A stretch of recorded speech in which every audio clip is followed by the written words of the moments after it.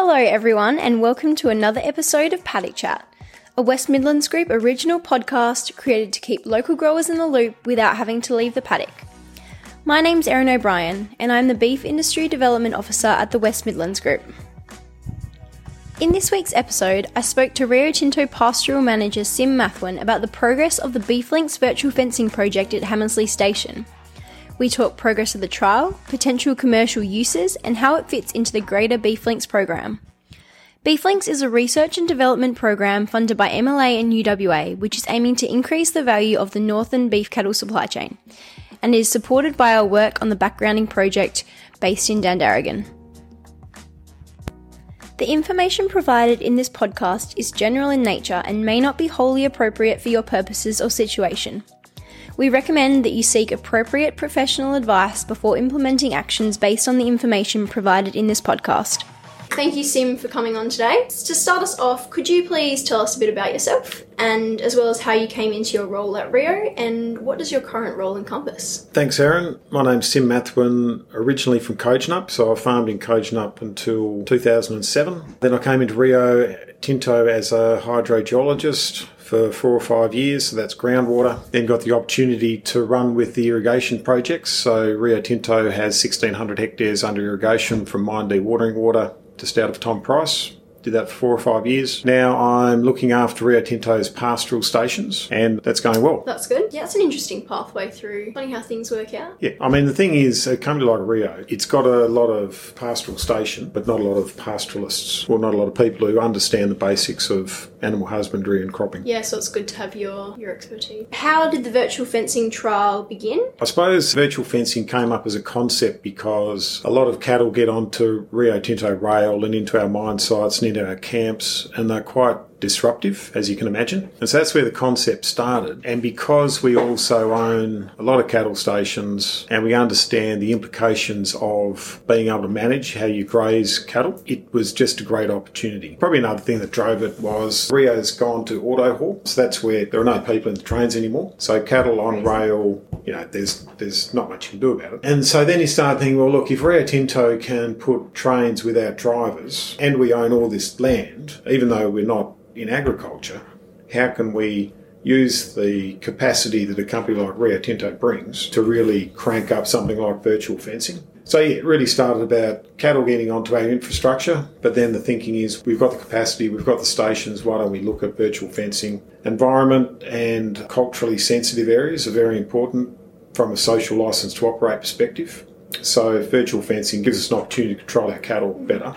Yeah, and so when were these discussions coming up? What sort of time? 4 or 5 years ago. It takes a long time. Probably 2.5 years ago, 3 years ago, I rang up DPIRD and they said, you might need to go through ethics approval. So ethics approval took a year and a half, and that was through UWA, and Phil and Zoe Dermick were really helpful writing up the documentation for ethics. So that was quite a challenge, but when you look back on the fact that if it's research, which it is, then someone has to be accountable. Yeah, it definitely is good that those principles are there, but it takes a bit to get around them and get things approved. How do the collars actually work? For those people who don't know anything about collars, they're essentially a collar.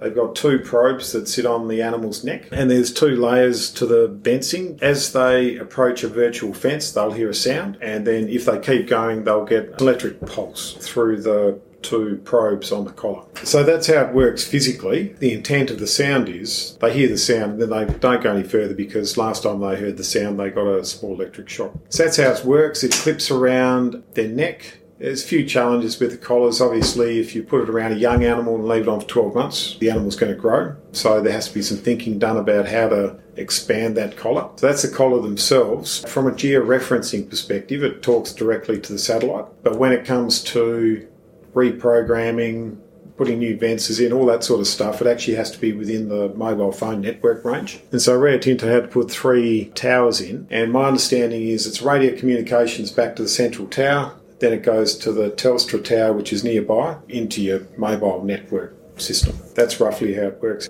Something like virtual fencing, I don't think anyone will ever put collars on every single animal they own. But if you could put collars onto your bulls and your best breeders, or you might say, okay, I want to graze in a certain way 50,000 hectares of land. Well, then you might put it on to a young group of steers, 1,000 of them, and control graze a small area of land. So you can smash down certain areas of pasture.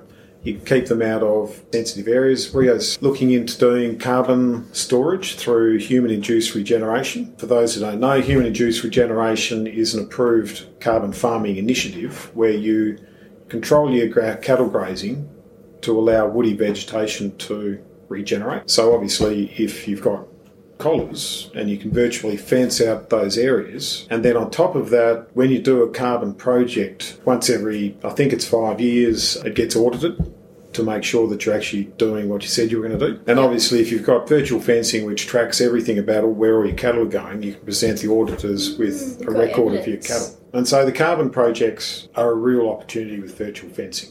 But look, honestly, like with virtual fencing, it took 10 years for Rio to go from no auto haul to auto haul.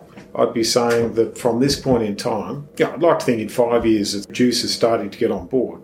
But it's probably a 10-year until things really change holistically around how you manage your cattle. No, it's a good start, and it is good that Rio obviously have the capital behind them to be able to take part in projects like this, so it's really good for the industry to have companies actually pushing for it where they can. That kind of leads on to my next question, which is, what are some other ways that Rio Tinto is helping to develop the agricultural industry? Like the irrigation projects are something that are there from a hay production perspective. How much hay does that usually produce? Up to 30,000 tonnes a year. You know, I'd love the pastoral industry to be getting more involved as to how we could make the most out of the irrigation projects. So at the moment, the irrigation projects, we produce hay, and that's it. Because we're restricted by a lot of licensing and approvals and all those things that go with it. Rio's a mining company, but what would be great is to get more involvement from the pastoral industry.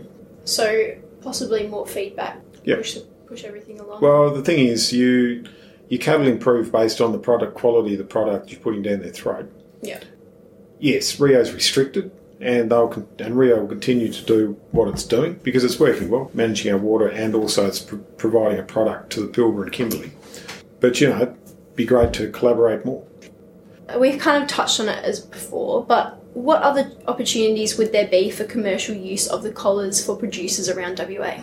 If you're really blue sky about the collars, I can imagine a perfect world where you, at weaning, right, you would start putting collars on cattle, right? So instead of them getting used to a physical fence as a barrier, they just get used to a sound. As soon as they hear a sound, I'm not going any further because that's my barrier.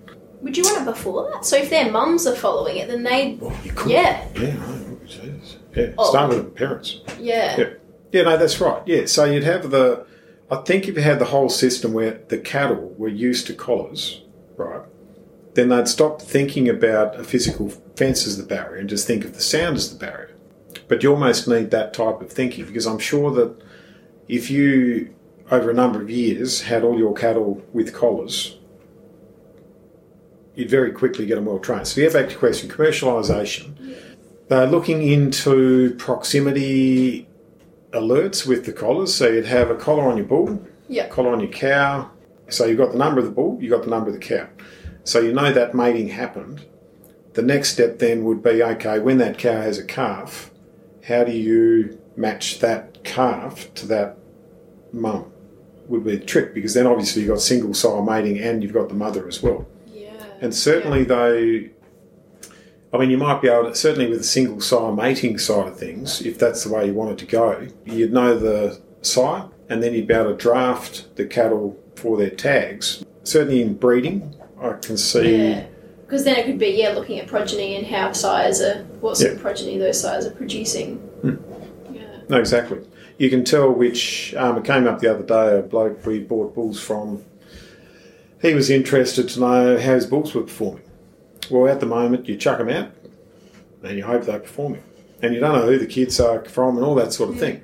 Whereas if you've got a collar or even, you've got Sarah's ear tags, just for tracking the bull, then you can say, well, this bull seemed to work really well.